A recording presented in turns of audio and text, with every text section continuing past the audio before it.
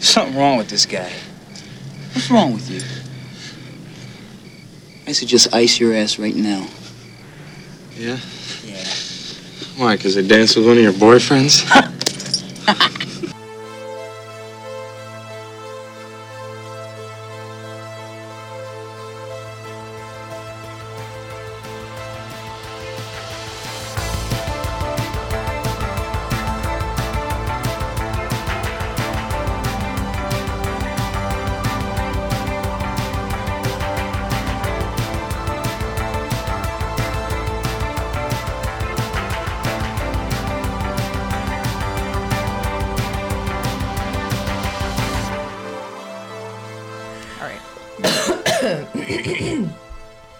Are you done? Yeah, I'm totally good. Everything's great over here.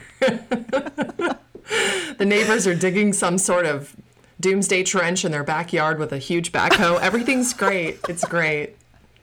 What are you talking about? I don't know. Yesterday, a semi-tractor trailer delivered a backhoe to my neighbor's house, and they have been nonstop digging a trench ever since. New sprinklers? Do Hopefully. you need a backhoe to put in sprinklers? And they also already have a pool. I mean, they have chickens and stuff, so I feel like Doomsday Trench isn't far off. Maybe they're putting in a bunker. I don't know. Wow. Well, report back because I want to know all about that.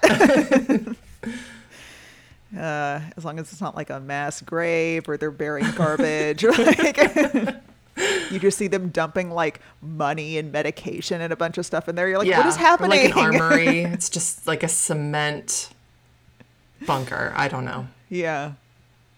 Well, all right. Well, hi, everyone.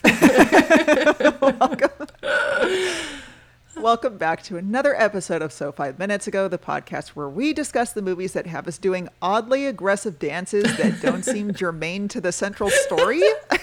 We're your host, Kate. And Shannon.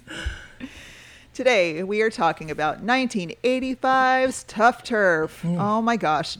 Dear listeners, we have to thank you for bringing this movie to us. Neither of us had seen this, and it was one of the most requested movies when we asked what movies we should cover for this podcast, and it was great. Oh, yeah. Shannon, first impressions? Oh, my gosh. I did not expect so much choreography, for one. I didn't expect that James Spader was a actually competent dancer, so that was super interesting. I mean, obviously, it pulled a lot from some classic storylines. But I think overall, we've got a real winner here. Yeah. I was pleasantly surprised at how much I liked this movie. Because in the past, I've stumbled upon little-known 80s movies, you know, if you're just kind of browsing through, like, streaming services, whatever. And thought maybe I discovered, like, a hidden gem. Because I'm like, ooh, what's this 80s movie that I've never heard of before? But then I start watching it, and I'm like, oh, now I understand why nobody talks about this movie. It's like on The Simpsons when Moe eats the rejected Oreos at the gun club meeting, and he's like, I don't see what's wrong with this one. And then he eats it, and he's like, oh.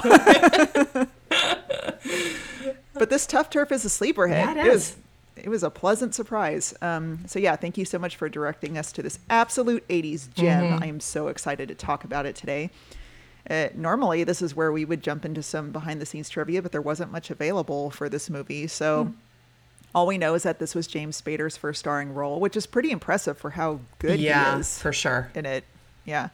This movie has a 17% score on Rotten Tomatoes. Wow. Rotten Tomatoes is wrong. Yeah, as they sometimes are wont to be. Yes. Yeah. And yeah, it was basically just filmed all around LA and Hollywood for locations. So that's it. Wow.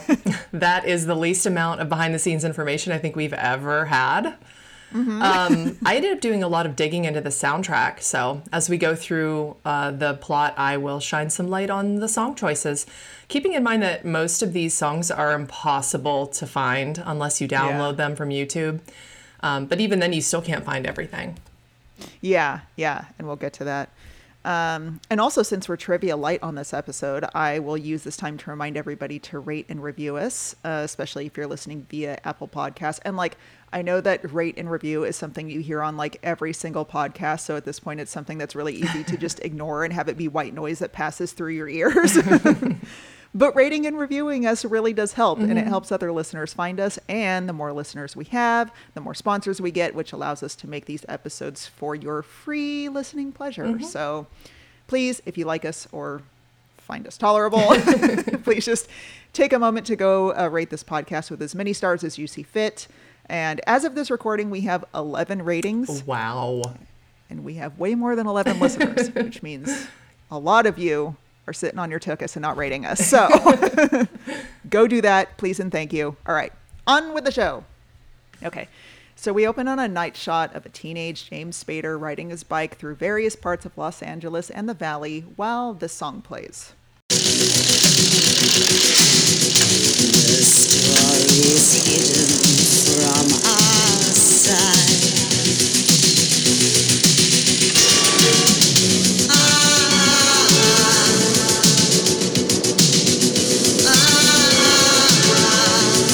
Oh, okay. So here's the first amazing song, performed by Marianne Faithfull, British invasion pop singer turned dark chanteuse. This song is out of this world emo and will stick with you long after you've seen this movie. It was actually written by Jonathan Elias, a prolific American composer who wrote soundtracks for movies like Blade Runner and Back to the Future.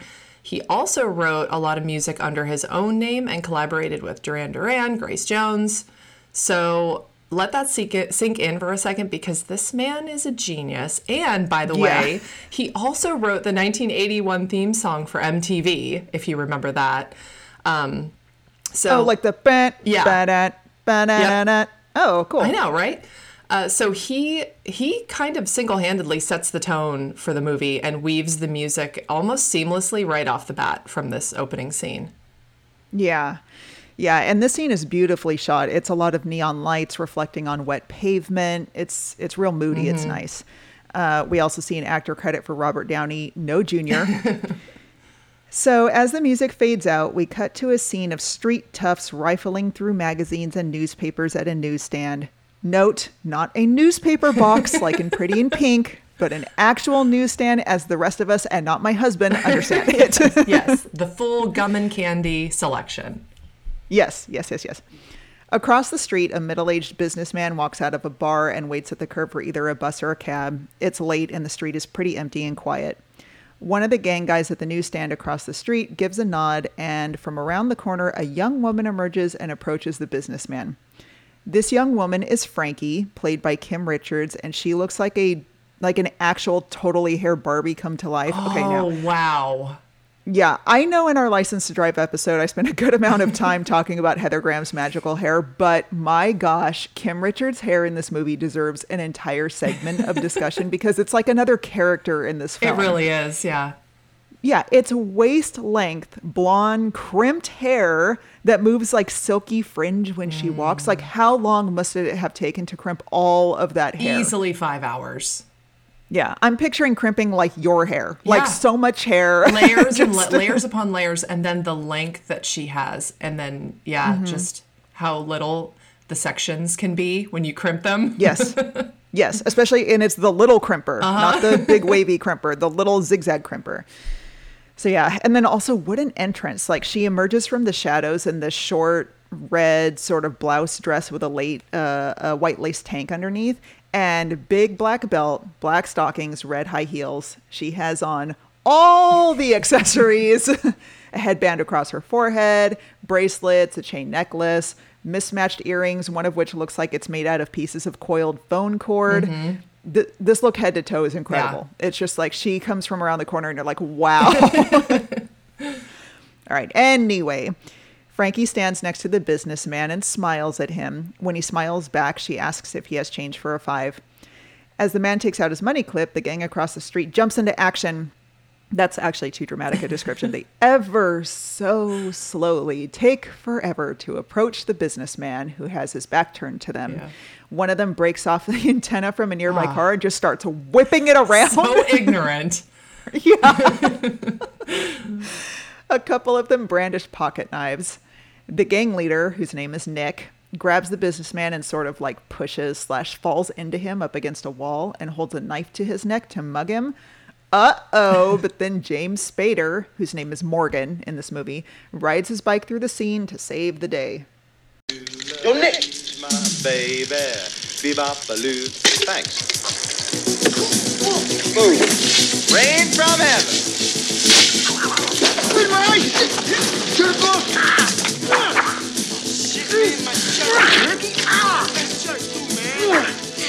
All right, so There's a lot going on there. there's a lot that happens there. He grabs a beer out of Frankie's friend's hand, and in one smooth ride by, he kicks a bad guy in the stomach. He ducks another's punch. He shakes up the beer and sprays it in another guy's face, causing him to spray Nick in the face with spray paint. As he rides by a whippy antenna guy, he slashes the back of Morgan's leather jacket as he rides away. And then Frankie stares after him in wonder, all like, who's this new mystery boy who stood up to the local street toughs? All right. So the next morning, maybe, we're at Morgan's new house in the valley. I think this is supposed to be a crappy neighborhood compared to wherever he came from, but it's like a pretty average looking neighborhood. Yeah. I was actually wondering why the movie is trying so hard to act like Reseda is a dump, because it's just the valley. Like, it also doesn't make sense that he would move all the way from LA, or all the way to LA from the East Coast, when they could have just moved to Buffalo or something. I don't know. That's a good why point. they made that huge leap. Yeah, that's a good point. That's expensive to move across the country. Maybe he just thought his dad thought real estate would be better in LA. Or I something. actually Yeah, looked that up because I was just like, okay, if he's trying to become a real estate agent in, what did we say, 85? I looked it up, and actually it was booming out here then. So Okay. I guess it makes sense. Maybe that's why. Yeah. Well, Morgan's mom, Paige, is on the phone expositing that Morgan had some trouble at his last school, and she's worried that this new school and bad neighborhood that they've just moved into will reinforce his old bad habits. In Morgan's room, the camera pans over moving boxes full of books and an Albert Einstein poster on the wall. Morgan is like super smart, you guys. As cockroaches crawl up the walls in broad daylight. Yeah. Don't they not come out when it's light? Like, I don't know. I've lived in places with cockroaches. Yeah. I've never seen them during the No. day. So, I don't know. Well, Morgan is wrapped up in bed watching a couple of trained cockroaches crawl all over the walls until he springs up and shoots them with dart guns, hitting both of them. Morgan is riding down the driveway on his bike. Stuart, his dad, pulls in from the night shift as a taxi driver. Okay, I have two questions. One, maybe I don't understand how cabs work, but based on the show Taxi, I assume that the taxi gets returned to some big like hub or holding facility, and the driver doesn't get to drive the taxi home unless maybe he owns it independently. Help? I Okay. don't understand. Well, it costs so much money to own your own cab, and it's not just because of the actual automobile, the actual cab per se, but it's because of the medallion that you need in order to operate as a cab driver. So there's no way that an out-of-work real estate agent who just moved across the country would be able to afford like a $40,000 medallion. I mean, this is something that like multiple people will go in on together to get. Okay. And then they'll share That's one. interesting. Yeah. So yeah, I don't Yeah. know. I mean, unless he's a gypsy, but that was an actual legit taxi. I was gonna say Yeah. if he's a gypsy cab driver, that would be different, but Yeah. Okay. I have no idea how you know that, but that's very informative. Thank you. Because I was wondering that. Yeah. Okay. Question 2, Shannon. Okay. You know how sometimes you can tell that they wanted another actor for a role, but they couldn't get that person, so they just cast whoever is closest. Like in The Dreamers, it was so obvious that they originally wanted Leonardo DiCaprio, but they got Michael Pitt. Do you think they actually wanted Harry Dean Stanton for this part? oh yes, obviously, because this poor man just does not have the charisma to pull off the weather-beaten, downtrodden look. He just looks like he spends every night sleeping in a dumpster. Yeah. It's not, there's no charisma. It's not endearing. Yeah. Yeah. Yeah. When I first saw him, I was like, oh, they wanted Harry Dean Stanton. And they got this guy.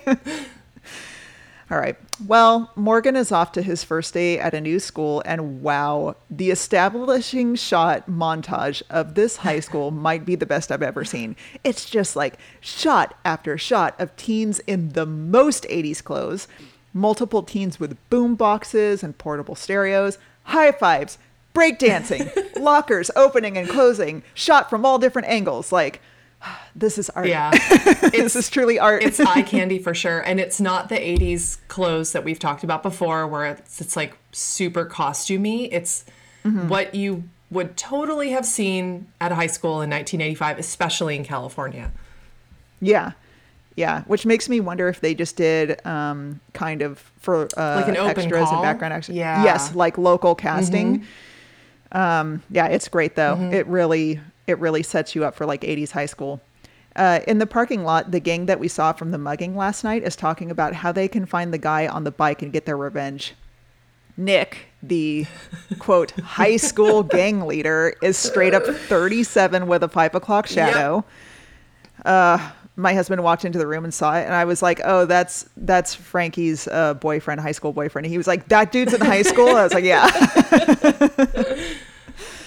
Frankie is in another freaking awesome outfit. It's a sleeveless red and black striped button-down blouse, skin-tight black pants, and black high heels, and then plus just like all the belts and accessories and hair and makeup. She looks badass. Yeah. It's great. Just then, Morgan rides up and gets crap from the security guard for riding on campus. Morgan's basic uniform throughout this movie is a brown leather aviator jacket with the collar popped, jeans, white high tops, and then with just various shirts underneath. It's a really good classic look. Plus the most beautiful flaxen feathered hair you ever did see on a fella. Yeah. It's beautiful. This is also the first time that we really hear James Spader speak at any length in this movie, and it's fun to know that even though this was his first starring role, he already has like the Spader swagger down. For sure. This movie is basically Robert California's origin story. What's fun to think is to do these movies chronologically. So to think like first this movie, and then his dad gets back on his feet and gets rich, and then he becomes Steph in Pretty in Pink. And then he becomes Robert California. Yes. The rise and fall of Robert California. Yeah, exactly. The parking lot gang spots Morgan parking his bike, and it very, very slowly dawns on all of them that he's the guy from the night before. Not smart. They're not smart. Nope. No. It takes them forever to be like, oh, that's him. All right. Well, now we're in the school office. Morgan is wearing his sunglasses indoors and reading a book like a real performative prick.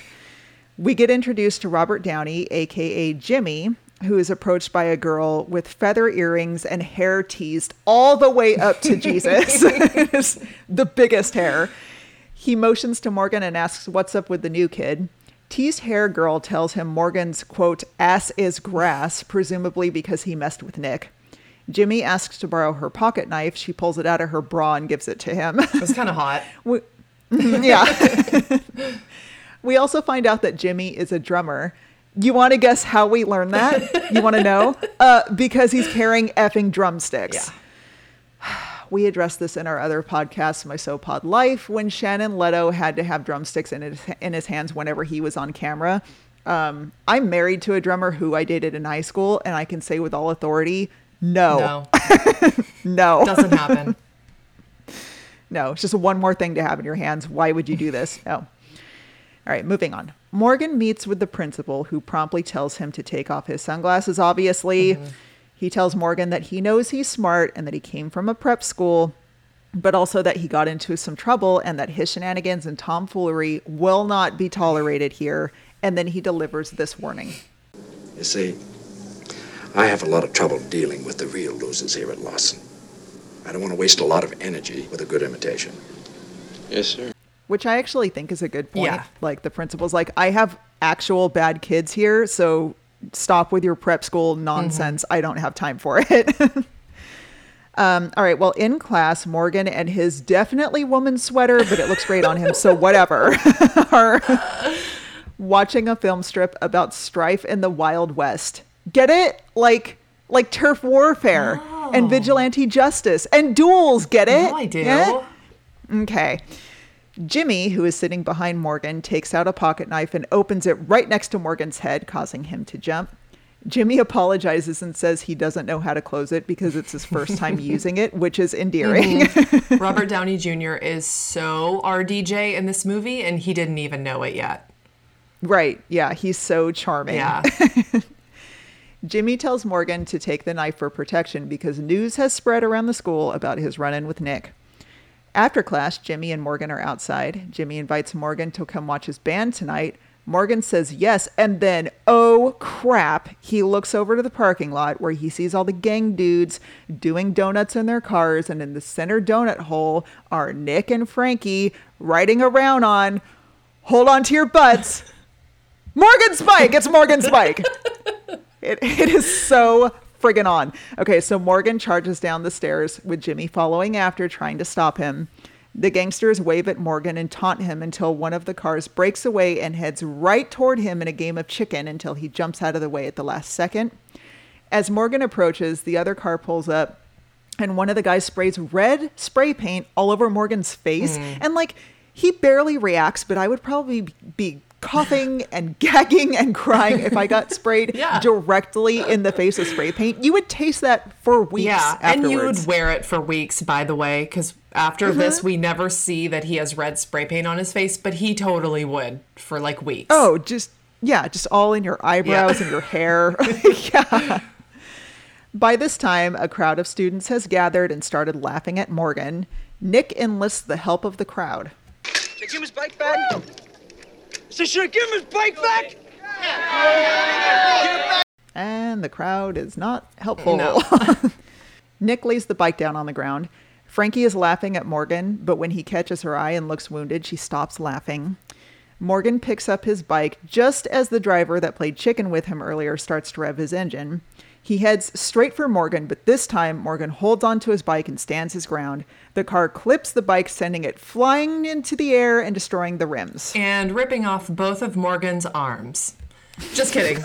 But that's actually what would have really happened. Oh, that's so true. Morgan, looking more angry than defeated, hoists his bike over his shoulder and walks away. Back in his bedroom, Morgan is attempting to fix his bike when his parents come in. Hey, what's going on here? That's what I'm trying to find out. It seems that we had a little accident with Morgan's bike. Oh, boy. Can you fix it? Yeah, as soon as I learn how to walk on water, I'll get right on it. Don't you take that tone of voice with your father, young man. That bike cost $500. Oh, shit. Morgan.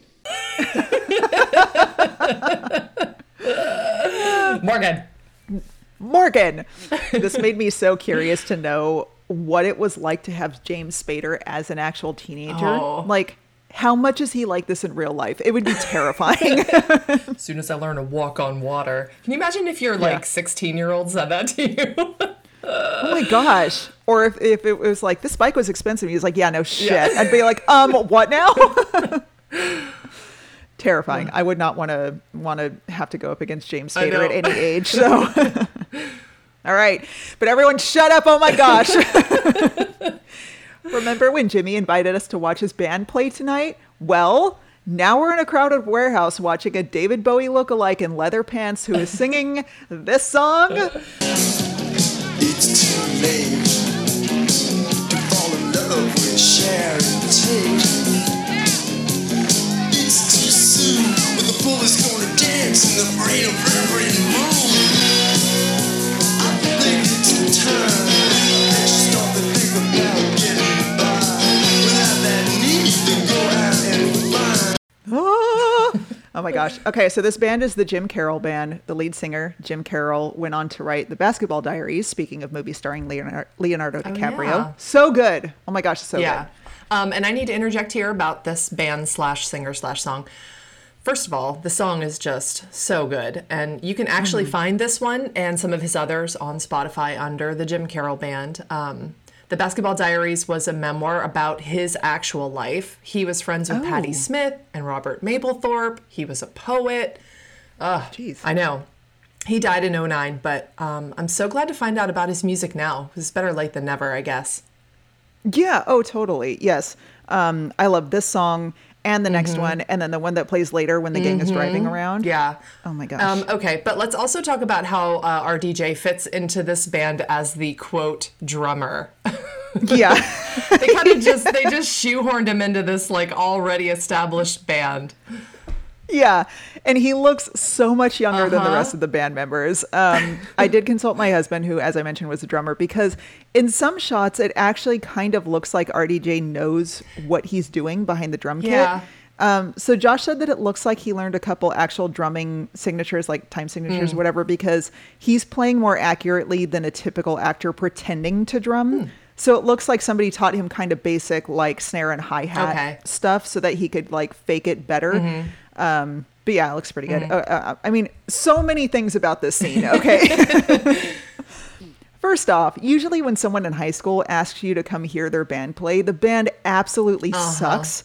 So this is refreshingly good given the circumstances. Like this is, I would be shocked if I showed up and my high school friend was in this band. Yeah. I'd be like, what? Like drop out now and just keep doing this. Right. Yeah. Second, Robert Downey looks hot playing the drums. He is shirtless. He's wearing bondage pants and eyeliner. It's like a great look for him. Third, the crowd shots in this scene are magic.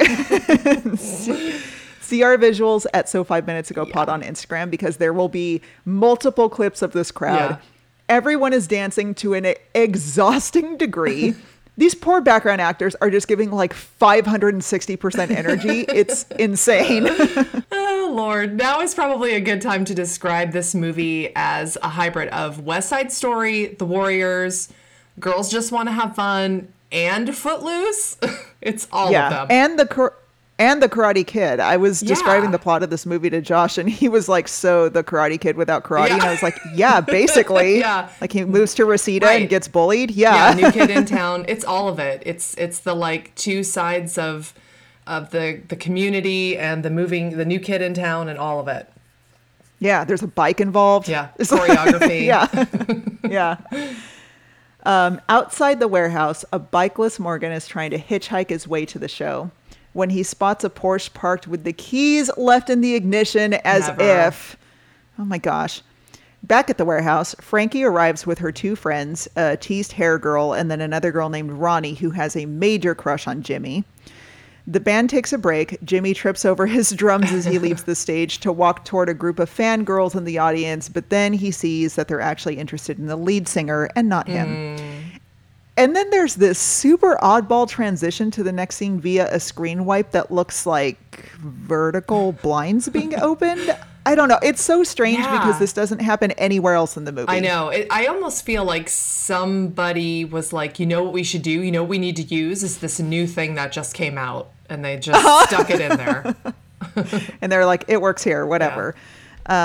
We see that Morgan has shown up just in time for the band to go back on stage. And now, oh my gosh, we arrive at a scene that I've entitled Conspiriography, in which Morgan spots Frankie in the crowd, grabs her, and aggressively tries to dance with her. And she keeps trying to get away, but the crowd conspires against her by doing choreographed dance that traps her and pushes her back into Morgan's arms. Yeah. It's crazy. The whole scene is set to this song. Coming from the traffic, coming from the queues, like the crybabies passing through a tube, voices.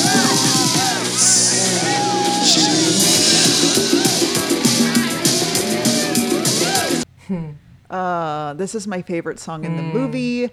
And I'm so sad because the only version that I could find online was a live performance on YouTube that doesn't sound as good as this version. Yeah, and the song I'm is like, so where's good. Yeah. Where is it? Or maybe we can buy a CD somewhere. No, that doesn't That's exist. what I know, right? Or I'm like, was this made into an actual soundtrack? Do we know? I tried to movie? look it up, and the only things I could find were stuff that people had cobbled together. Right. I couldn't find an actual, like, legit soundtrack. Such a crime. I know. Such a crime that the song does not exist. It's so good. I mean, I don't like this scene for a number of reasons. Chiefly that it goes on forever and ever. Yeah, it's so long.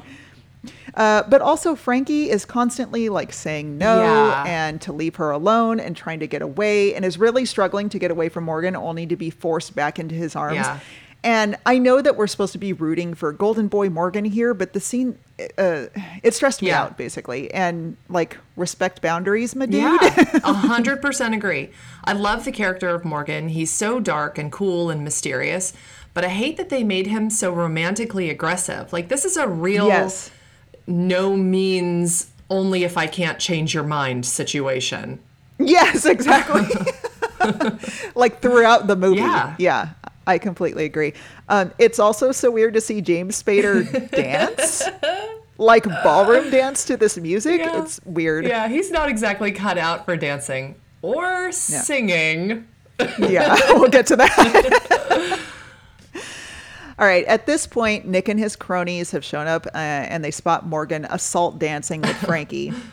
Nick orders his buddies to go stop him, but conspiriography strikes again and it makes it super hard for them to reach him. When they finally do, Morgan grabs one of the guys and dances with him, which allows Frankie to break away and run over to Nick, who orders her to go home. Yeah.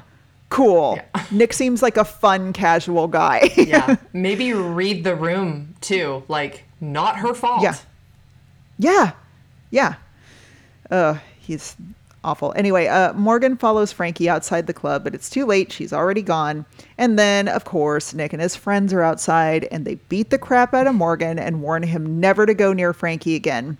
They take his keys, and as they speed off in the car, Jimmy comes outside to see Morgan lying in the dirt and smiling because... God, I can't believe they took your car. I don't own a car, man. Oh! And then the three joyriding gangsters who are speeding around in the stolen Porsche get pulled over by the cops. Tough turf justice! The next day at school, Frankie intercepts Morgan at his locker and tells him his ass is, in fact, grass as soon as Nick gets out of jail. Morgan opens his locker to find a dead rodent strung up and dripping blood all over his books. Gross! Also, you're going to want to come back and bleach your whole entire locker, Morgan, because that's going to start to smell in a couple hours. But instead, Morgan uses his trusty pocket knife and he cuts down the rodent, just like throws it on top of the lockers and slams his locker shut. Yeah. R.I.P. forever, the sound and the fury, because all of his books are ruined. Just throw them away, burn them. It's bad. Later at Morgan's house, his mom is lunching on the lanai with some doof in a pastel shirt and tie and a sweater draped over his shoulders. They're talking about Connecticut life, and this doof is Morgan's brother, Brian. Morgan comes out and asks if he can borrow Brian's car tonight. When Big Bry says no, Morgan gets pissed and storms off. His brother and his mom stand up to go after him, but then Brian puts his hand up in front of his mom's face and tells her to sit down. He'll go handle it. A move that would have gotten my whole arm ripped off if I ever tried to pull that crap with my own mom. What? Oh, it's funny because it's true. Oh my gosh. Moms don't put up with that stuff in real life. No. Could you imagine? Well, Brian catches up with Morgan and they have this exchange. Morgan, will you just cool out? Give Mom a break. Just as soon as she gives me one. She already has. And look what you've done with it. What do you mean by that, Brian? I mean, you cause trouble wherever you go. The mother and dad have spent a fortune in trying to keep you in decent schools, and all you can do is screw up. Brian, I'm real sorry.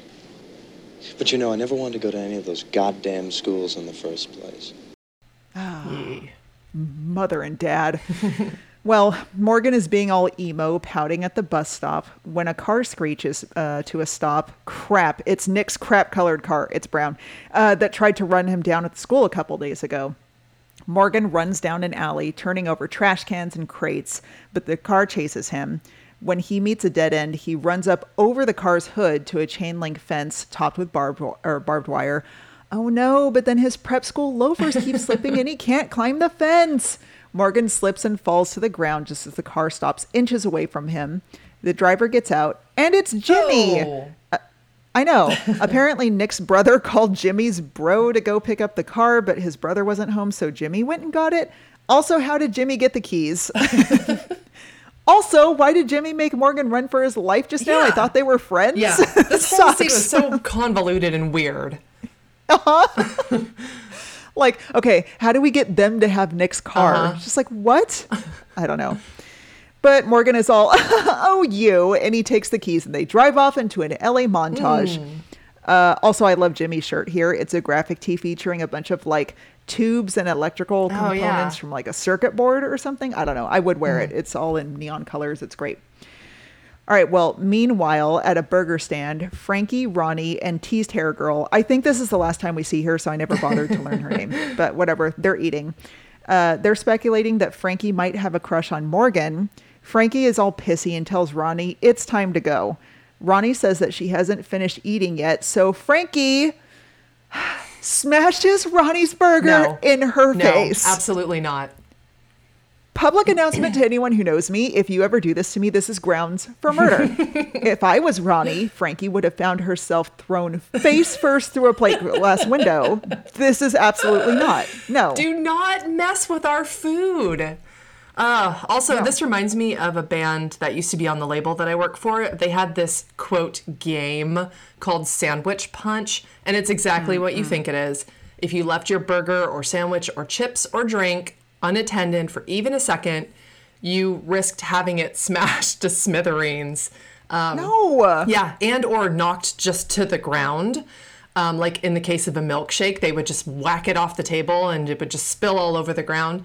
So it's funny in theory when they would tell stories of it. It was always funny, but it did almost cause a few fistfights, and I totally get that.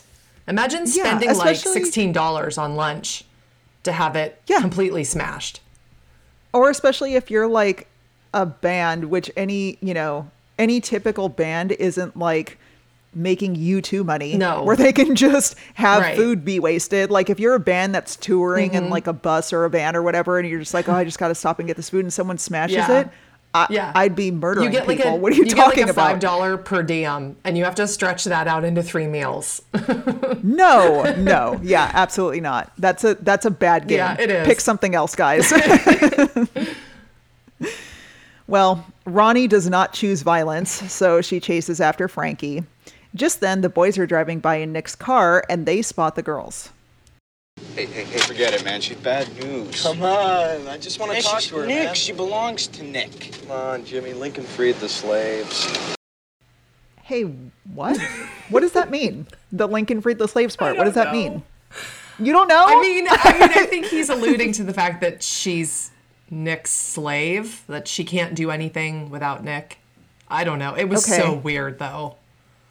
Okay. I thought for sure you were going to be like, oh, it's this. No, it was, I have a feeling that they were like, hey, while you're riding around in the car here and making this U-turn, just banter. Yeah. It's a weird ad lib if it is, but either way, I didn't get it. Okay, well, listeners, if you know, write us and tell us what that comment meant. Frankie sees the car and thinks that it's Nick, fresh out of jail. Morgan makes Jimmy jump in the back seat. When Frankie runs up, she's disappointed to see that it's not Nick. Ronnie, however, is thrilled to see Jimmy in the back seat and happily jumps in the back and starts smashing her smashed burger face all over Jimmy. Then we get some more driving around LA montage to this song. What do you do when opposites attract? What do you do when opposites attract? What do you do when opposites attract? What do you do? What can you do when your worlds collide? Awesome. I also really like this song, so naturally I checked Spotify to see if it was streaming. It is not, but I did find out that the woman who performs the song, I think you would pronounce her name Lenny Lovitch, or Lenny Lovitch, is one of the coolest people I've ever read about. She was a go-go dancer. She was friends with Salvador Dali. Wow. She was the first one to record and release I Think We're Alone Now, the Tiffany cover. She was basically Adamant before Adamant. So go check her out. Her look alone is worth the price of admission. LENELOVICH. Yes, it absolutely is, because I Googled her after I read that in your notes, and I was like, wow, she was awesome. Super interesting. Yeah. Well, Morgan just wants to talk, and Frankie tells him that he has no chance and just wants to get out of the car. They drive around and they wind up in Beverly Hills, driving through palm tree lined streets, scoping out all the mansions. They drive by a country club, and Morgan gets an idea. Since he's a rich prep school Connecticut boy, he knows that every Friday at country clubs across the nation, it's juniors night, and they're going to sneak in and hit the buffet. Morgan is already in his preppy collared shirt and jeans and loafers, but he gives the rest of the gang a quick kind of like half-assed upper crust makeover.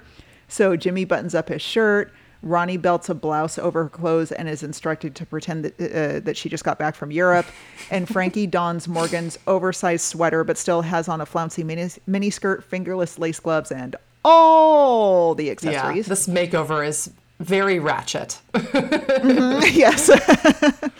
As they roll up into the club for privileged teens, they're about to get caught, but Morgan puts on his best James Spader voice. Young man, I need to see your membership card, please. Oh, God, Reynolds, I'm glad it's you. I feel such the fool. You know, I left it down in my locker with my tennis rags, still stuck with a racket. I'm sure Patty and Alan will vouch for us. Love your suit. Ah, so good. We see a bunch of rich teens trying to dance on the dance floor. It's just like a sea of pastel. What follows is a delightful montage of our gang attempting to fit in with the 1%. Jimmy is just eating everything. Ronnie has corralled some girls and is talking dongs. And Morgan is still James Spadering all over the place. Of course, the finger sandwiches, you know, you can never go wrong with them. I figure, you know, if I'm having a party, small party, 25, 30 people, you know, you get the watercress, slice the purple onion very thin, touch of butter, cut the crust off the bread, you know, and you got it made. The gang is loading up at the buffet, shoving food into their pockets and purses, most of which consists of seafood and fresh cut up watermelon. Ew! No way. The country club manager who tried to bust them coming in pulls an entire baguette out of Jimmy's pants. Not a euphemism. And then he puts it back on the communal table. I know. Ew. Well, the band decides to take a break. Morgan runs up on stage and sits Frankie on top of the piano and proceeds to sit down and play the piano. And then, Shannon, this happens to us. I feel your face. I hear your eyes. I know the nights that you cry, but still we survive. I walk the night. I walk the night. My darling, would you care to dance? Fighting the darkness that breaks our hearts. We hold each other tight. Oh, man. Did he just say, I feel your face, I hear your eyes? Yeah, he did. Does he also sing this at Frankie's face with creepy, intense, unbreaking eye contact? Yeah, he does. What is happening? You want to hear some more? Yes, please. We walk the night. We walk the night. We walk the night. So unbelievable. We walk the night.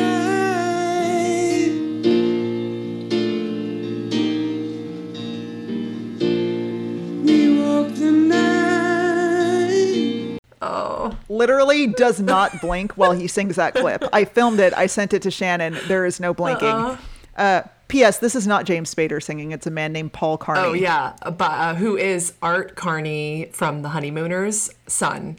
And remember when I said earlier Spader isn't good at singing? What I meant to say is that he isn't good at lip syncing, like, at all. Way too intense. If you watch the scene without volume, it looks like he's screaming at her. It does. It totally does. Oh my gosh. Well, somehow this complete panty dryer works on Frankie, and she's all won over and smiles by the time the song is over. I don't know how, but the country club manager is not, and he kicks them out. And I kick out the song from the Almost Perfect soundtrack of this movie. Yeah, this song is boo-boo. Oh my gosh. Well, even though it was full daylight outside a second ago, it's now dark and Morgan and Frankie are walking by a fountain. They do, as it turns out, walk the night, apparently. Jimmy and Ronnie are nowhere to be seen, so I guess they got left behind at the country club to fend for themselves. I don't know. At least they have a purse full of crab legs to eat, so there's that. I don't know. This scene is kind of a snoozer, so I'll just give you the highlights. Frankie asks Morgan what he meant when he sang that song, and she's asking on behalf of all of us because how do you hear eyes? She asks if he really was rich before they moved there or moved here, or was that just a rumor? He says yes, but then his father lost his business. Are they going to college? Him? No. Her? She'll be lucky if she even graduates. Her plan is to get married. What about her parents? My mom died of cancer last year.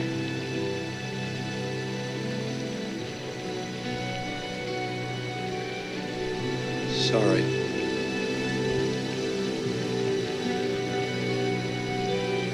So, feel like dancing? Well, no. I have conversation whiplash. Yeah, and no, also you just told me the reprised I Walk the Night in the background there, too. Yeah. Also, you just told me your mom died of cancer. I'm not really in a dancing mood. Sorry. Oh, man. And the whiplash is not about to get any better because what happens right now is about to be so insane. Morgan and Frankie take off and go to a nightclub, and Shannon unfurl the glory for us. Well, take it, Charlie Day.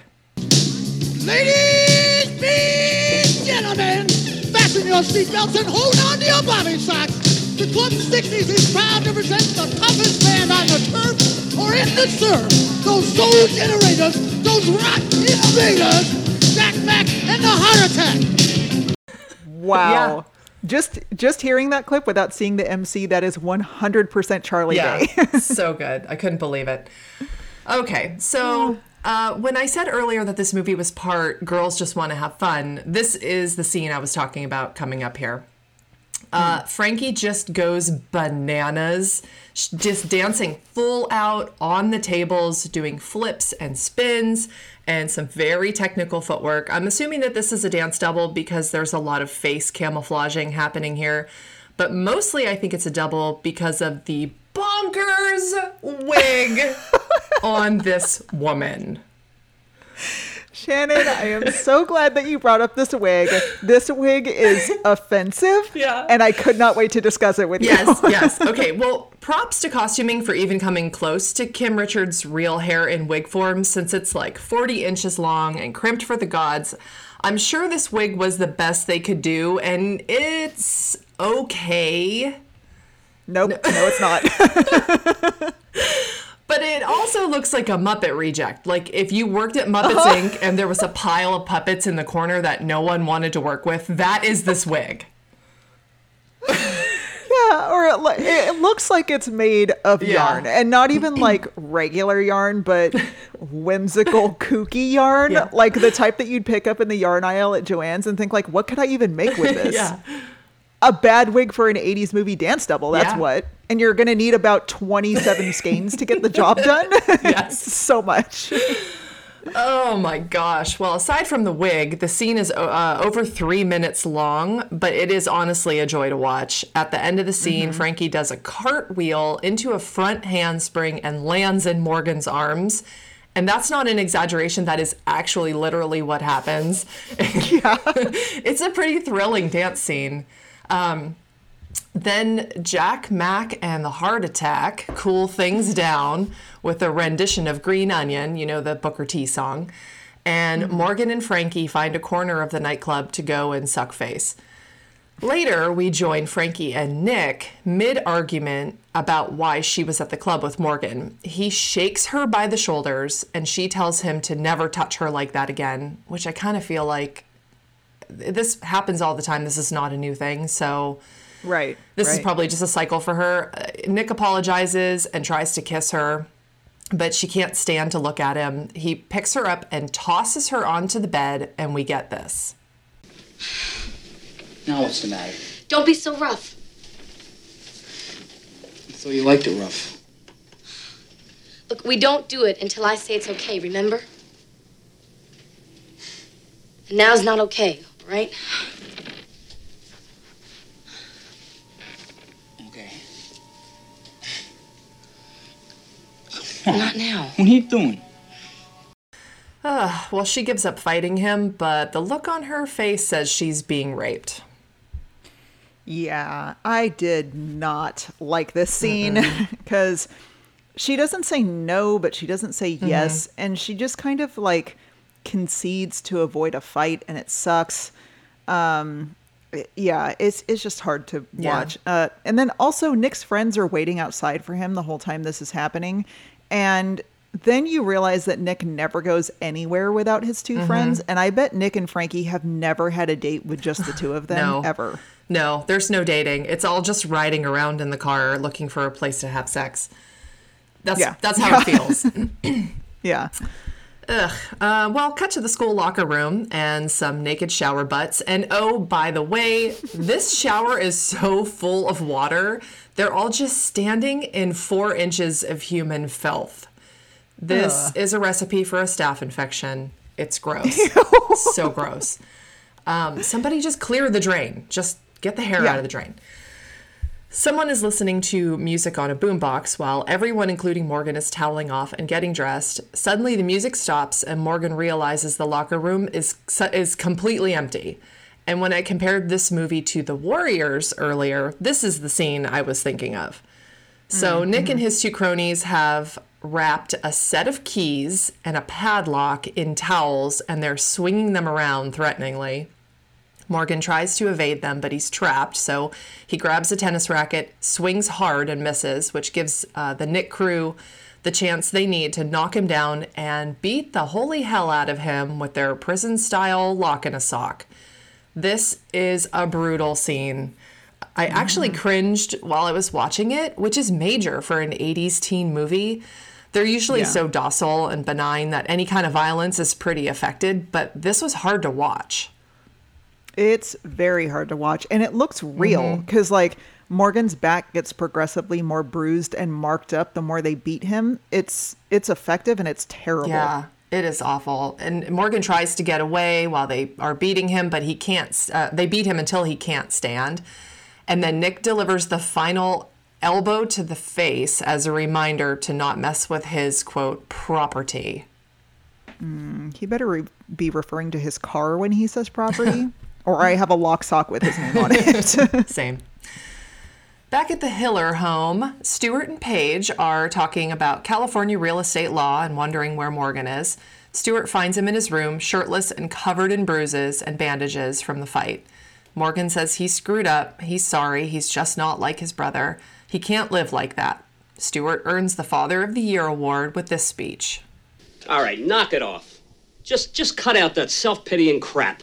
I don't want you to be Brian. I want you to be you. All right, so you screwed up. So what? I expect you to make mistakes. That's what life's all about, for God's sake. How else are you going to learn who you are and what you believe in? Yeah, but then he really peters out with this bizarre philosophy. Look, son, life isn't a problem to be solved. It's a mystery to be lived. So live it. What? Okay. Yeah. All right.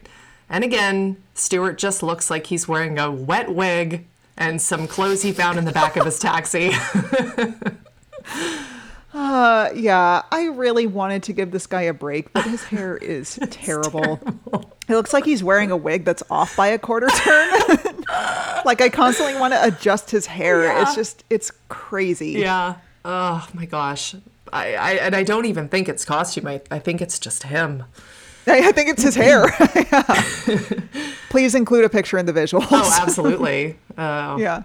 All right. Next, we see Frankie at her makeup table surrounded by magazine articles offering all-American girl makeup tips. She's frosting her lips pink and using an eye pencil on her lashes? Is this a thing? Mascara's been around since the 20s, so why would you use an eye pencil to color your lashes? There'll be a GIF in case you think I didn't see what I know I saw. So let me know if you've ever done this, but I am doubtful. Yeah, and then she also already has mascara on her eyelashes when she does this. So I have no idea. Yeah. I'm also not well versed in makeup, so maybe this is a thing. Help us, listeners. I don't know. Yeah. I don't know. So with this softer new makeup look, Frankie looks like the quintessential 80s California girl, which is still really cute on her. Yeah, for sure. This once and future Real Housewife of Beverly Hills just can't look bad. She rummages through her clothes to find something less punk and settles on an adorable outfit consisting of a white oversized raw edge shirt under like a black suspender dress with a tiered skirt. Super cute. Apparently, Morgan's first step to, quote, living his mystery is to go sit outside Frankie's house, listen to tribal music, and write poetry or some shit. He walks the night. I guess he does. Well, Frankie yells from her window for him to go away, and guess if Morgan listens to her? Oh, definitely not. He climbs up the fire escape to her window, and she's shocked to see how battered his face is. He says they're wounds of love, blah, and she tells him to leave, but all he wants is a chance to be with her. Yeah. Also, this whole fire escape scene was the part that made me wonder if portions of this movie were inspired by / a direct ripoff of West Side Story. Oh, for sure. Yeah. Yeah. Just less jets and sharks and more jarts and sharts. Nick is the sharts. Okay, Nick has arrived now at Frankie's house and is pounding on her bedroom door while Morgan climbs out the window, convincing Frankie to come to his house for dinner tomorrow night. Nick comes swaggering into the room, shoving a Twinkie in his mouth, followed by Frankie's dad, who has a bottle of champagne. He says they need to celebrate that Nick asked him for Frankie's hand in marriage, and Dad said yes. So, I guess it's 17th century Italy, because just like that, Frankie and Nick are engaged. Nick pops the cork, Frankie hugs her dad, and looks deeply regretful. Yeah, I do not understand. Like, she has no say in this. Like, I think it's so weird. Her dad just, like, wants to get her married off so that he can not worry about her anymore, so. That's true. Very unsettling. At school, Robert Downey Jimmy surprises Morgan with a new bike to replace the one Nick mangled. But the bike also has another purpose. Consolation prize. Consolation? Consolation for what? I love this guy. Good attitude, man. Oh, they're not going to get married till after graduation anyway, right? Check it out. What are you talking about? Nick's marrying Frankie. Isn't that what we're talking about? Can't believe it. Where are you going? Morgan! Morgan rides across campus to find Frankie and her friends at her locker talking about engagement rings. He thought she was coming for dinner, and she says she makes her own choices, so yeah, she'll be there. One of Nick's cronies sees them talking and schemes, very obviously, in the wide-open schoolyard. A night or so later at the Hiller home, Paige and Stuart are cooking dinner and goofing on the girls that Morgan has brought home in the past. Stuart says, this time's different, though. Morgan's really trying. The doorbell rings, and it's Frankie, looking like the girl next door in a blue cotton dress and pearls. Yeah, she looks cute. I love this dress. The hair is a downgrade from her crimped cascade. Yeah. But the more subtle makeup is an upgrade, if not like a lateral still good move from her punk makeup. She looks great. Yeah, she can do all kinds of looks. She's got a really like classic face structure, I think. Yeah. At the dinner table, she dives into what I think are crab cakes with just absolute abandon. It's so cute. Then Paige does this totally cringe thing where she very overtly uses her fork to take tiny bites of her food really daintily, all while making eye contact with Frankie as if to say, like, this is how a lady should eat. She completely embarrasses Frankie, who does her best to mimic Paige's behavior. I feel this scene viscerally because I dated a boy in high school whose family had nightly dinners at the table with manners, and I was invited to stay one time, and it was like a lot of pardon my reach and terribly awkward small talk, and all I wanted to do was forget about it, but now the memory's been dragged into the light of day again by this movie. That sounds exhausting to eat It like that. It was. So much pomp and circumstance. Yeah. And she's like, can we just eat the food? Yeah. Yeah. And it was, I think I barely ate anything because it was so quiet. Because you were Like, you could terrified. hear each other chewing. Oh my God. I don't know if it was because I was there or it was awful. I never, ever said yes to staying for dinner again. It was terrible. Oh, yeah. Well, Paige proceeds to build Morgan up at the dinner table, only to cut him down in front of Frankie by saying that he was a good yachtsman if only he would have put a little heart into it. Shut up, Paige. Nick has somehow found the Hiller home now and is spying on Frankie through the window, and she continues to be utterly decimated by Paige. Well, then you must have been to the Huntington Gardens, have you? Oh, hey, the roses are absolutely fabulous.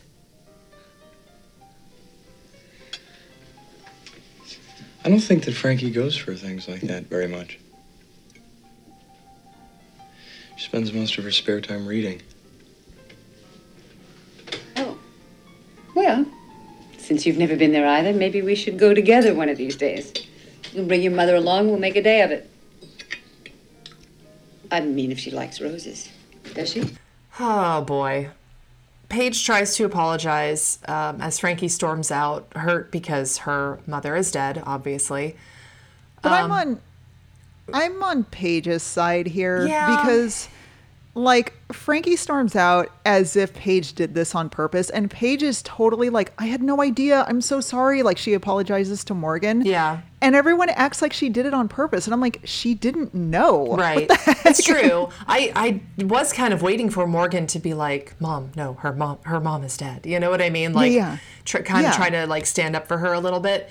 But it, even though I know she doesn't do it on purpose, it's still just like, just stop. It's one of those things where if it was you, Yes. you'd be like, why can't I just close my mouth? Why do I? Yeah.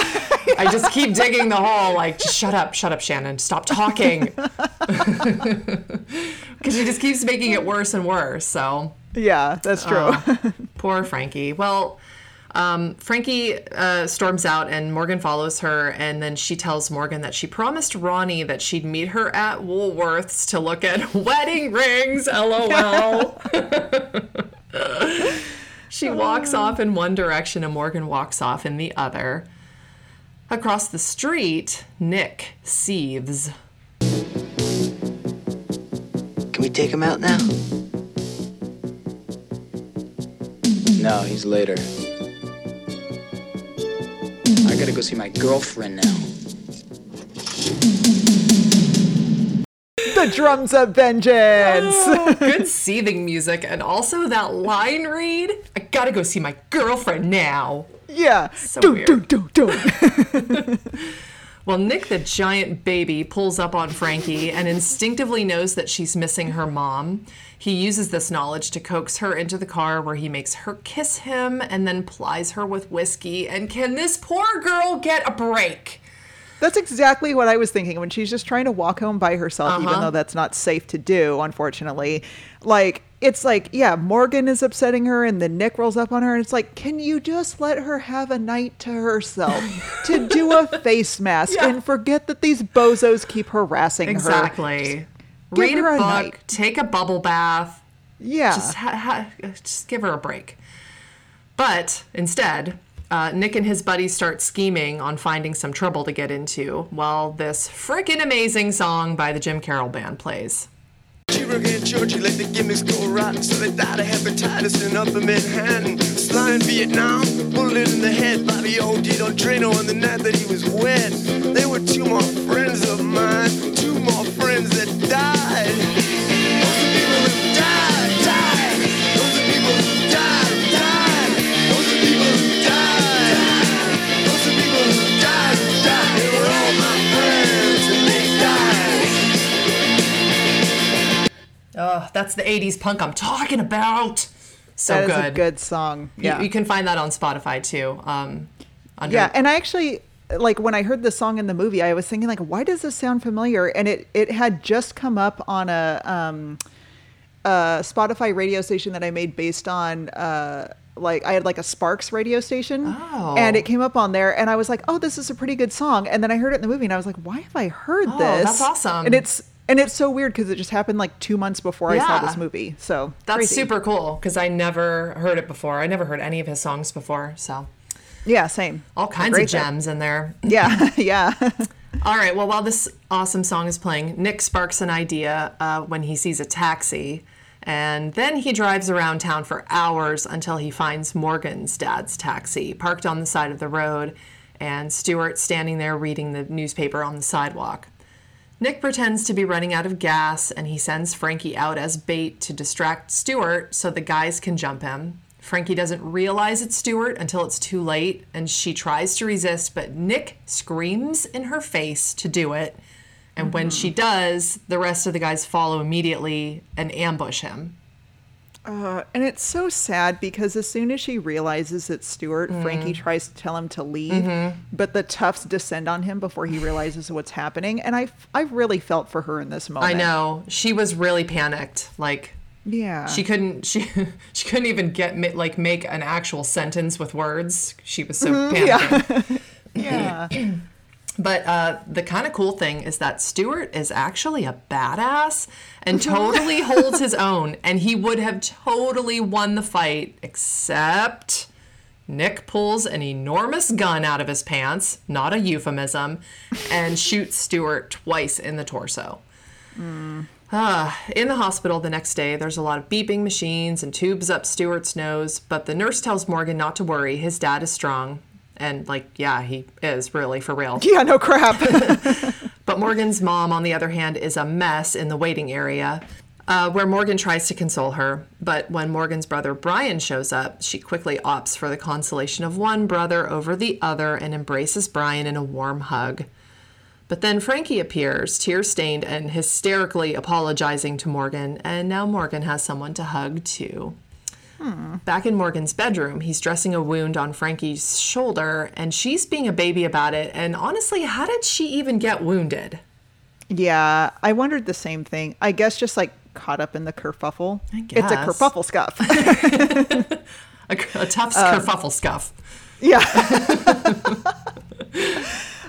Also, Kim Richards is lit like an angel throughout this entire scene. It's like light coming from behind and above her, and it's beautiful. There is a literal halo around her. Yeah. Yeah. So cute.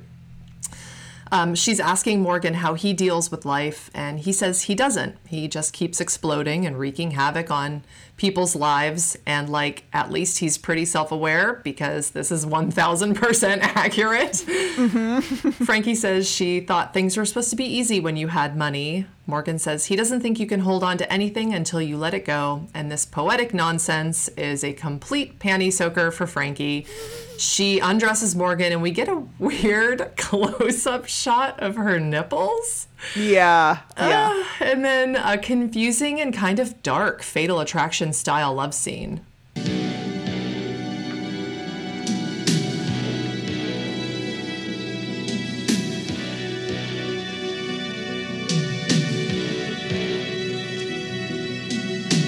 Yeah. That is really threatening music for this star-crossed couple finally getting together. It's really weird. What? I feel like they'll be murdered any second. It's a really strange choice. While they're making love, we also see that Frankie's arm is covered in Morgan's dad's blood. Yeah.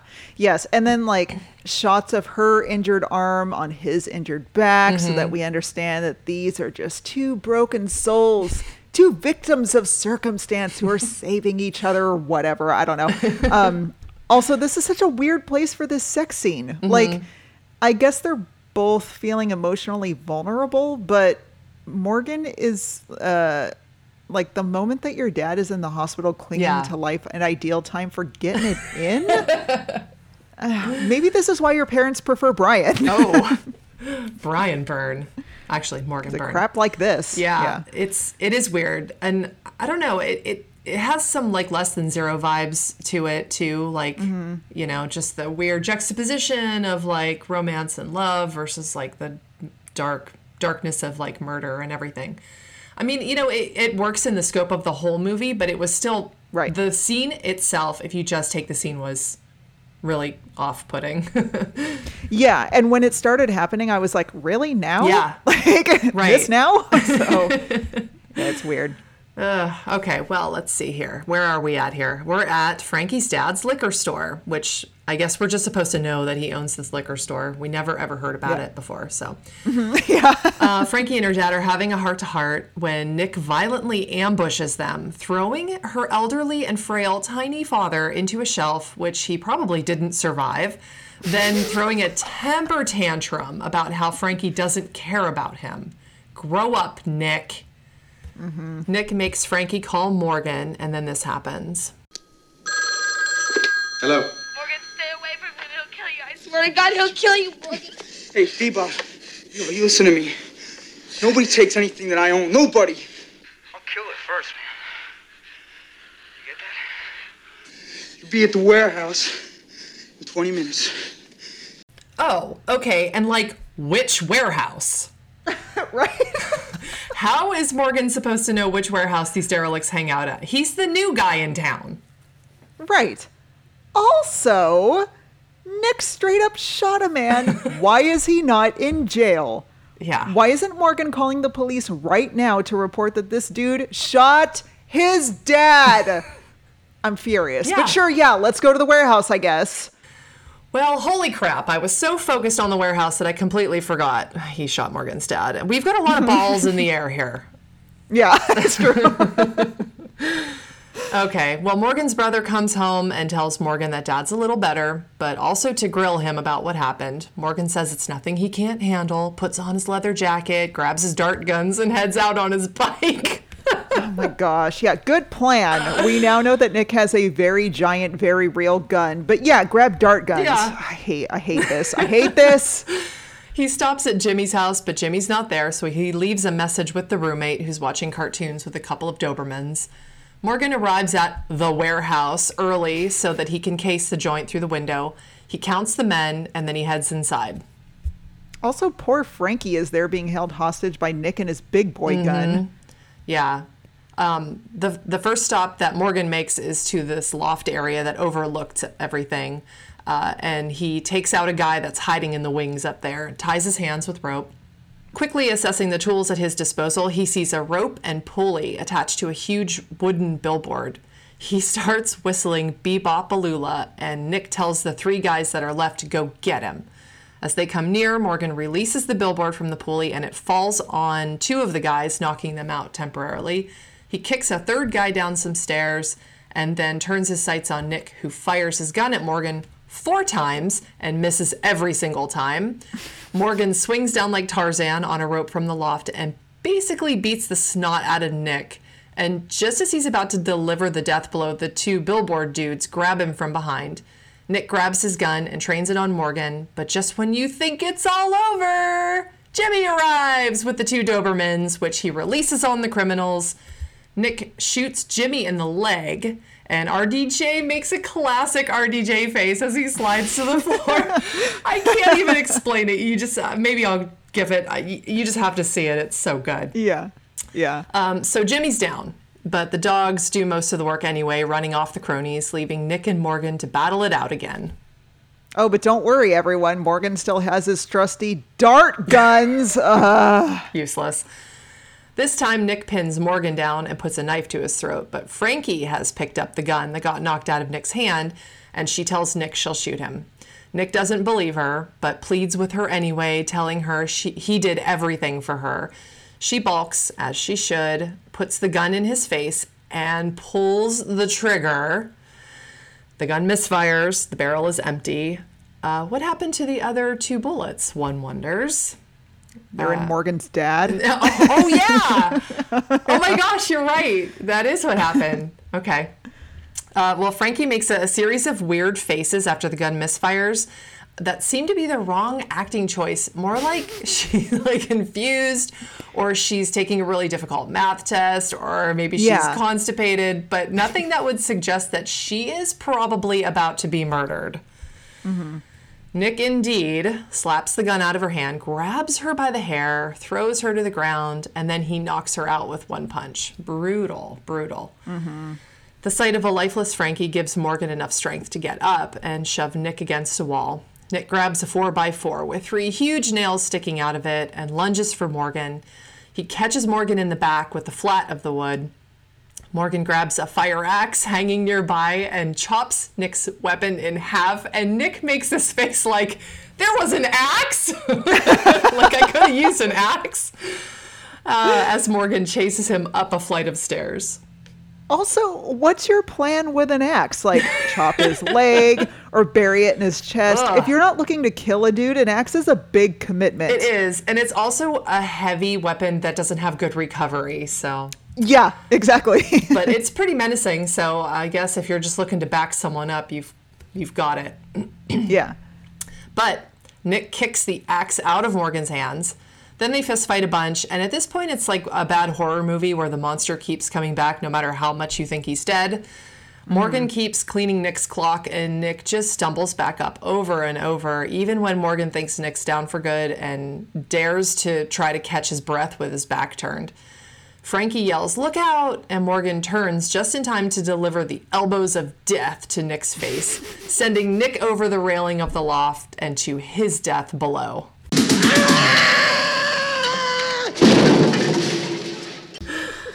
Oh, well, it's no Wilhelm scream, but I'll give it a B- for believability. Nick lies in a pool of blood as we fade to black. And suddenly, we're back at the club, and everything is way cool. You're the reason all the boys come back for more. It's the way you do the shake when you get out on the floor. I wish I could tell you this was a joke, but this is really what happened after a man died. Morgan and Frankie are just hanging out at the club like Morgan didn't just kill 4 people. This was insane. Although, I don't know, the last time they went to this club, it was straight from talking about how Frankie's mom died from cancer. Yeah. So maybe dancing at this club is how these two deal with trauma. Yeah. I don't Could be. know. Jimmy is also there walking around with a cast on his leg, so I guess everything's just great now. I mean, is Morgan's dad alive? We don't know. Is Nick dead? Who cares, I guess. I mean, I guess Frankie and Morgan have to get married now because of their trauma bond. That's okay with us, though, because that's what we're here for with these 80s teen movies. So long live James Spader and Robert Downey Jr.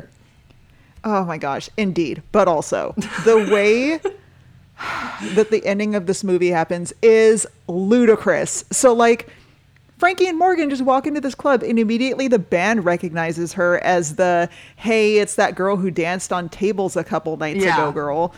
And then right as they start singing a song about exactly that, like the lyrics are about that, the movie just ends abruptly and cuts to credits with no warning.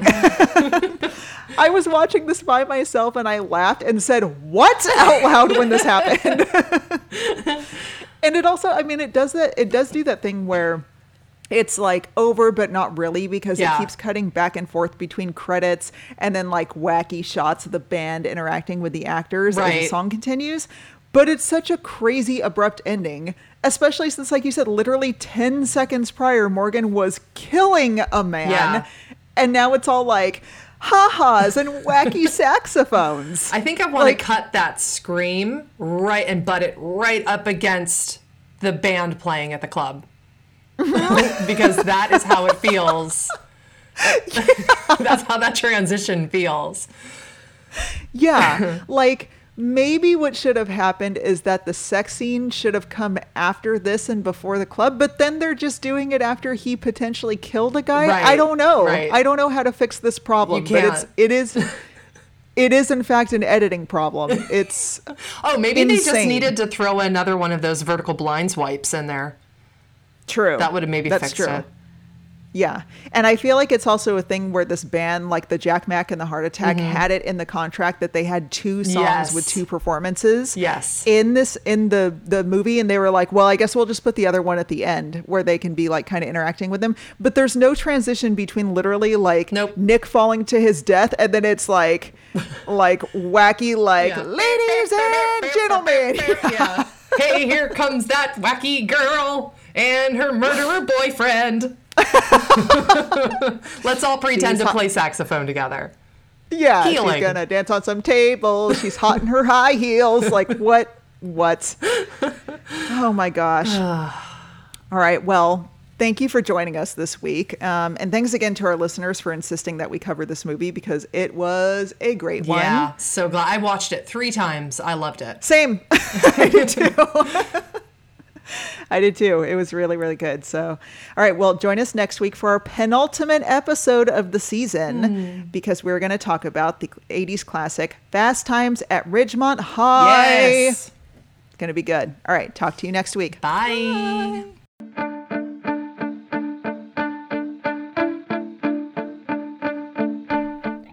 Join us each week for a new episode of So 5 Minutes Ago. Check out our Instagram at So 5 Minutes Ago Pod with the number 5 to see visuals and clips from the show. You can also get in touch with us at so5minutesagopod@gmail.com. And please don't forget to rate, review, and subscribe wherever you get podcasts. Special thanks to Dave Quiggle for creating our podcast music. Talk to you all next week.